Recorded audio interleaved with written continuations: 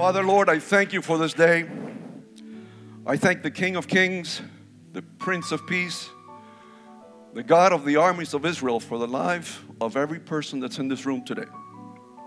I thank our Lord Jesus because He's working in your lives this very moment right now.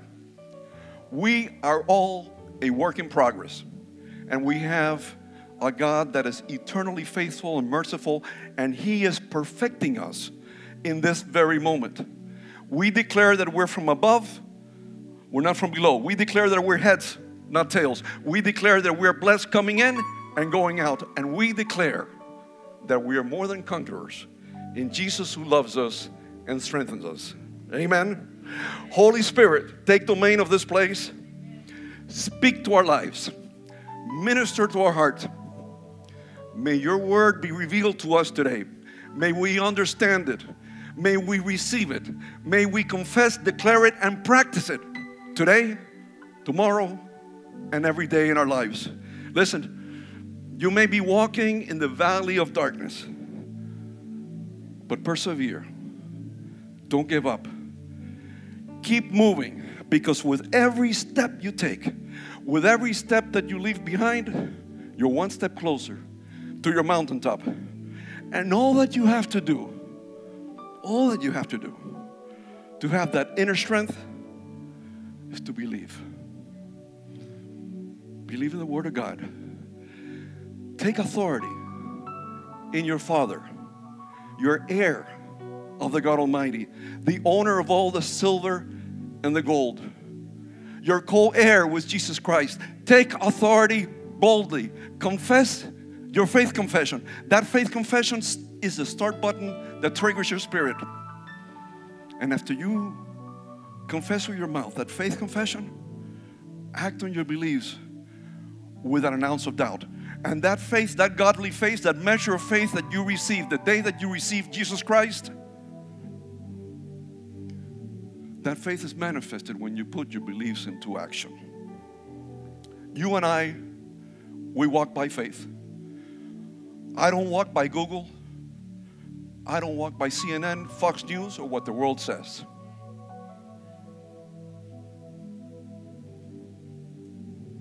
We call things that are not as if they were. That is who we are as Christians.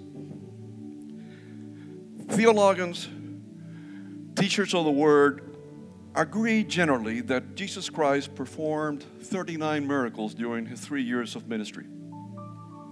And there are 2 miracles that intersected on one day. They happened at the same time. 2 miracles. And that is what I want to talk to you about today. This is a story that is found, lessons that are found in the book of Matthew, Mark, and Luke. It's a story of a powerful man, a rich, wealthy man. He was a leader of the synagogue in Capernaum. His name was Jairus. And Jesus had just crossed the Sea of Galilee, returning from the Gadarenes, where He had been curing men that were possessed by evil spirits. A crowd had gathered at the shores of Galilee. They went to receive Jesus, and Jairus went to the front of the line. He knelt before Jesus, and he said, "Rabbi, I beseech you, my only daughter, 12 years old, is terminally ill, sick in bed. But if you only lay hands on her, she shall be healed." Jairus was a powerful man, highly respected, leader of the synagogue. He had just humbled himself in front of a large crowd. Jairus had confessed his faith confession. If you only lay hands on my daughter, she will be healed. He did not say it softly. He said it boldly, without an ounce of doubt in his heart. That was his faith confession. And they were on their way to Jairus' house. Jesus, Jairus, and a number of the disciples. When something happened, And there are no coincidences in life. I want you to tell the person next to you, there are no coincidences in life. Working her way through the crowd was an unexpected protagonist in what was about to happen that day. A woman that had been the subject of scorn, criticism, and rejection. How many here have ever been scorned by a neighbor when you just move into the neighborhood? How many of you have been criticized by a fellow worker at the workplace? How many of you have been rejected by a loved one? This woman for 12 years had suffered from a blood flow. Now, this was not her menstrual cycle. This was a 12-year, not sporadic, not periodic, continuous blood flow.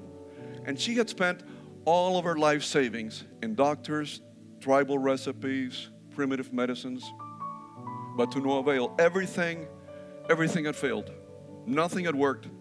And in those days, 2,000 years ago, in the Hebrew culture and religion, a woman during her menstrual period, which is not what she was suffering, but a woman within her menstrual period, was seen as unclean and impure. For 7 days, she would have to separate herself from her husband and her loved ones. No contact, no touching. Now imagine this woman for 12 years. The level of frustration, the level of anxiety that surrounded her. But this woman knew Jesus. She knew of Jesus. She knew of his miracles. And she believed in her heart that Jesus was her healer. She could have stayed home that day. After all, everything had failed. Nothing had ever worked for 12 years. But she sensed that her cure was coming closer. Her spiritual eyes could see that her victory was on its way. And she put her beliefs into action. Over and over and over again, she said to herself, if I only touch his robe, I will be healed. In his robe, Jesus had the talit, which has the 613 commandments in the strands on the talit. The word of God was in the talit. If I only touch his robe, I will be healed. That was her faith confession, which she repeated over and over and over again.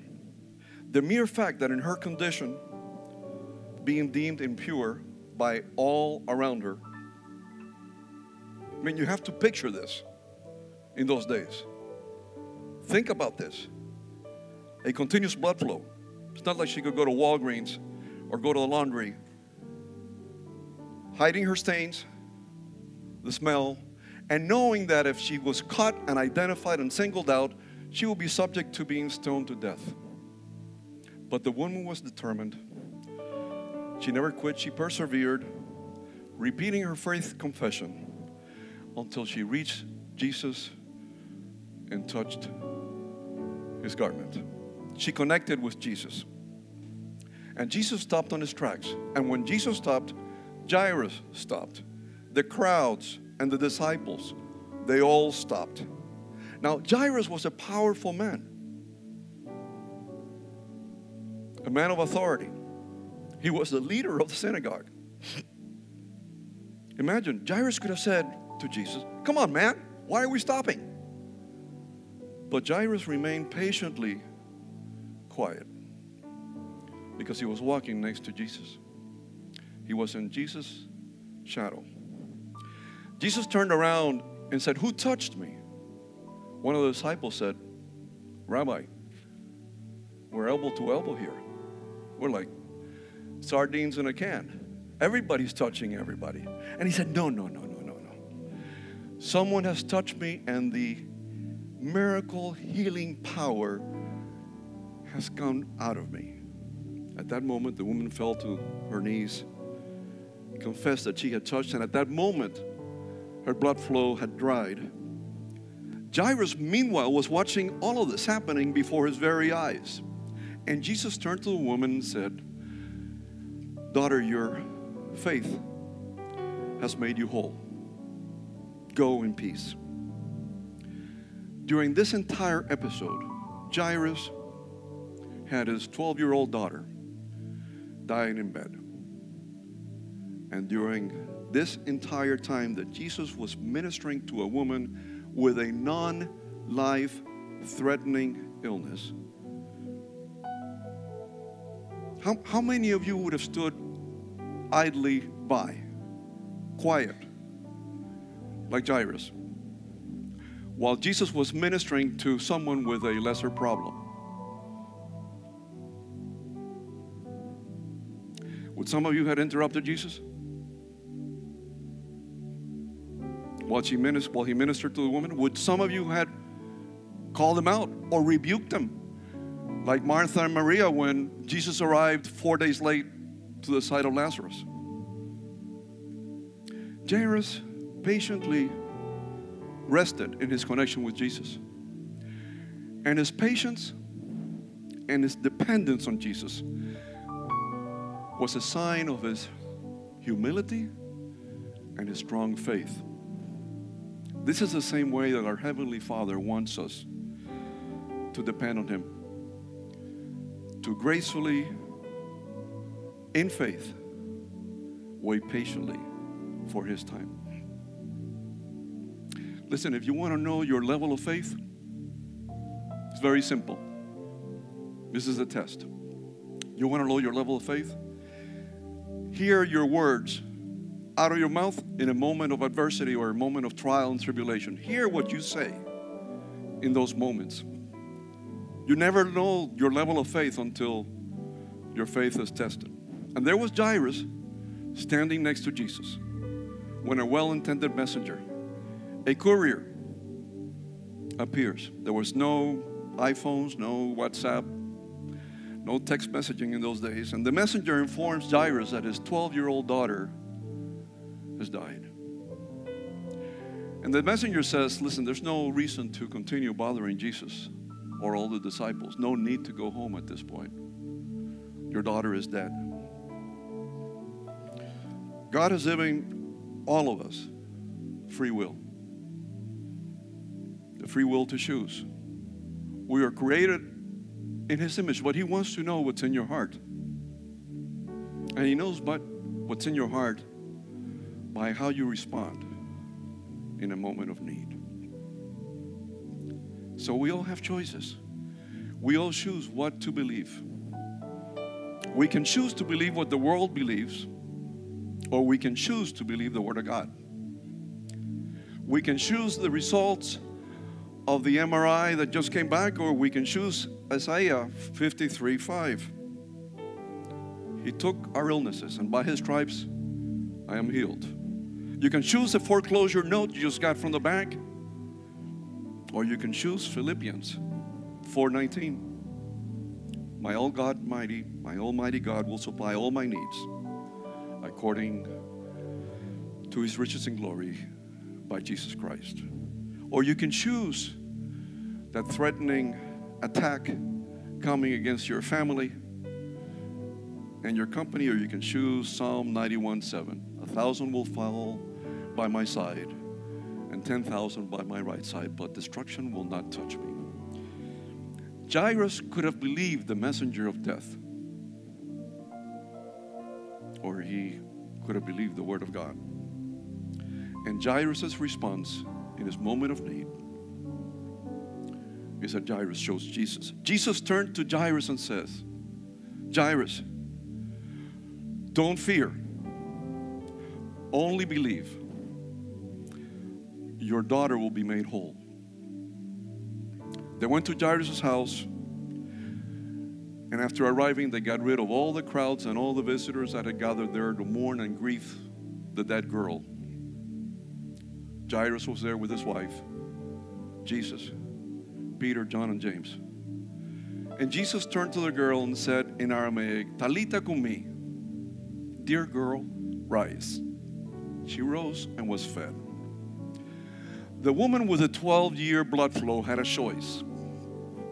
She could have stayed home believing the reasoning of man, that where science had failed, where man had failed, why risk going out in the open, out in the public, and being stoned to death? But faith is not about logic.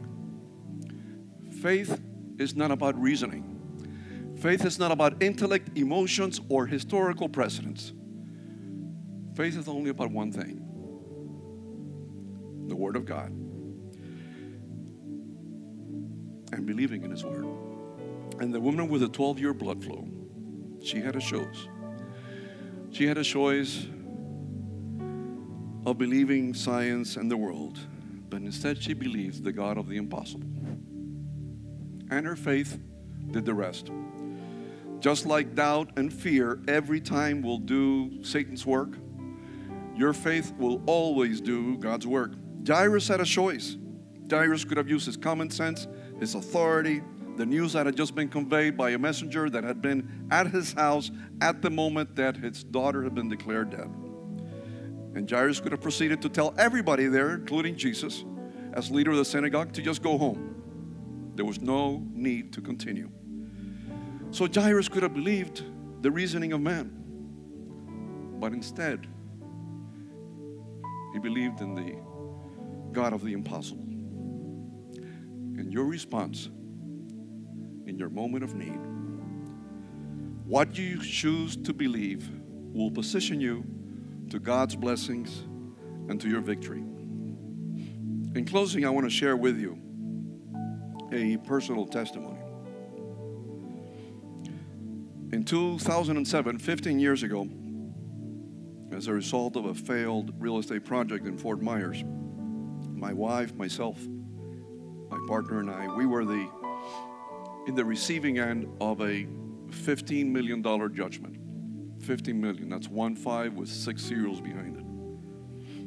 And for 12 years, and as I said, there are no coincidences in life, for 12 years, till 2019, we litigated. I personally faced depositions on an annual basis, my wife every once in a while. Every Friday, every once in a while, every month or so, we would receive a sheriff's notice of a break-in order that they could come in on Saturday with a truck and take all of our furniture away.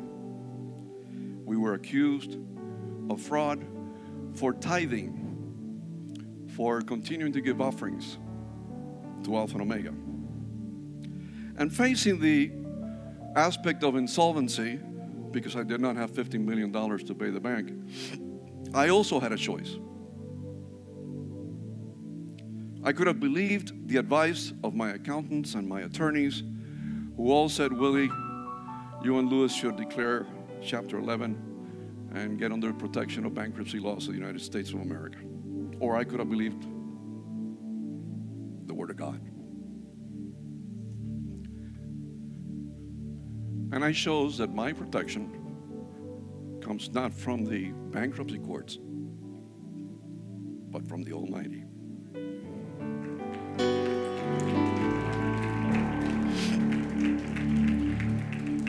Now, and this is why I want to try to bring this around. I had the perfect worldly excuse. As a matter of fact, I had the legal justification to say to my pastor, it's illegal for me to continue giving any offerings or tithing. It's seen by the courts as fraud, that under all this litigation I would continue giving to the church. But not once did my wife and I stop. Not once did we discontinue our tithings. The word says in Malachi 3:10, bring your tithings to the altar where you find nourishment. Test me. Test me in this, says the Lord of hosts, the God of the armies of Israel. And if I don't open the windows of heaven and pour blessings over your life until there's overabundance. We settled in 2019 12 years later, we settled for $3 million for the bank, $12 million less than the lawsuit. But for 12 years, we kept the faith. For 12 years, we never stopped tithing. And the blessings to us came in 2020. And I believe it happened that year so that there will be no doubt as to where it's coming from. Because it happened in the most unlikeliest of moments, the most unlikeliest of periods in the life of this country, in the middle of a pandemic, in the middle where everything was closed, where nobody could see farther than could throw a stone. And the blessings in 2020 were so large, so abundant, so incredibly out of scale. They went well beyond my wife and I. Next month we'll be moving into a house that is 5 times the value of the house that we had in 2019. In 2020, my son and his wife moved into a house that was twice the value of the house they had the year before. My daughter and her husband moved into a house that is twice the value of the house they had the year before. And our company today is worth 3 times what it was worth in 2019. Those blessings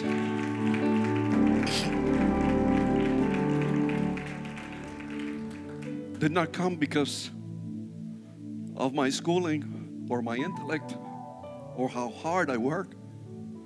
Those blessings come because I was faithful and my wife was faithful.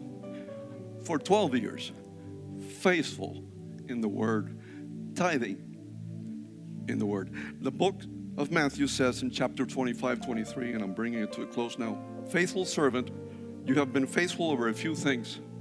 I will make you ruler over many things. Now, I don't know what may be happening in your lives today as you may be sitting here. I wish I did, but I really don't. I don't know what problems each of you may be facing, what adversity or adversaries you are encountering in your lives, what trials you may be going through, what problems you may be facing. But I do know this, that each of you have a choice. And you can choose to walk in fear and in doubt, or you can choose to walk in faith and standing on the Word of God. I don't know what mountain is in front of you, but I do know that when you tithe in your moment of need, that tithing is a seal of your faith and your affirmation of your faith and dependence on the Word of God. And lastly, I do know this, that your response in your moment of need will position each one of you into God's blessings and your victory. In the Lord Jesus' name, amen.